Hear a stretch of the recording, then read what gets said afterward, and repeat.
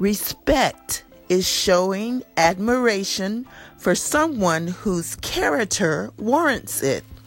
It could be given because of age, position, or general honor that's due or expected. When you respect someone, you go out of your way to show them courtesy. You don't say or do anything that would disgrace, dishonor, or defame their name. Respect is given in their presence and their absence.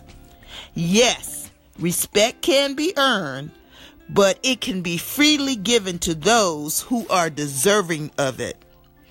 Children, respect your elders.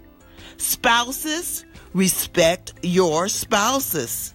Citizens, respect your leaders. You don't have to agree with them to respect them, but honor their positions, whether personal, appointed, or professional. Show respect. You could be in that same position one day. Do unto others as you wish them to do unto you. Show respect. This has been Vicky's Viewpoints. Real talk from a real woman.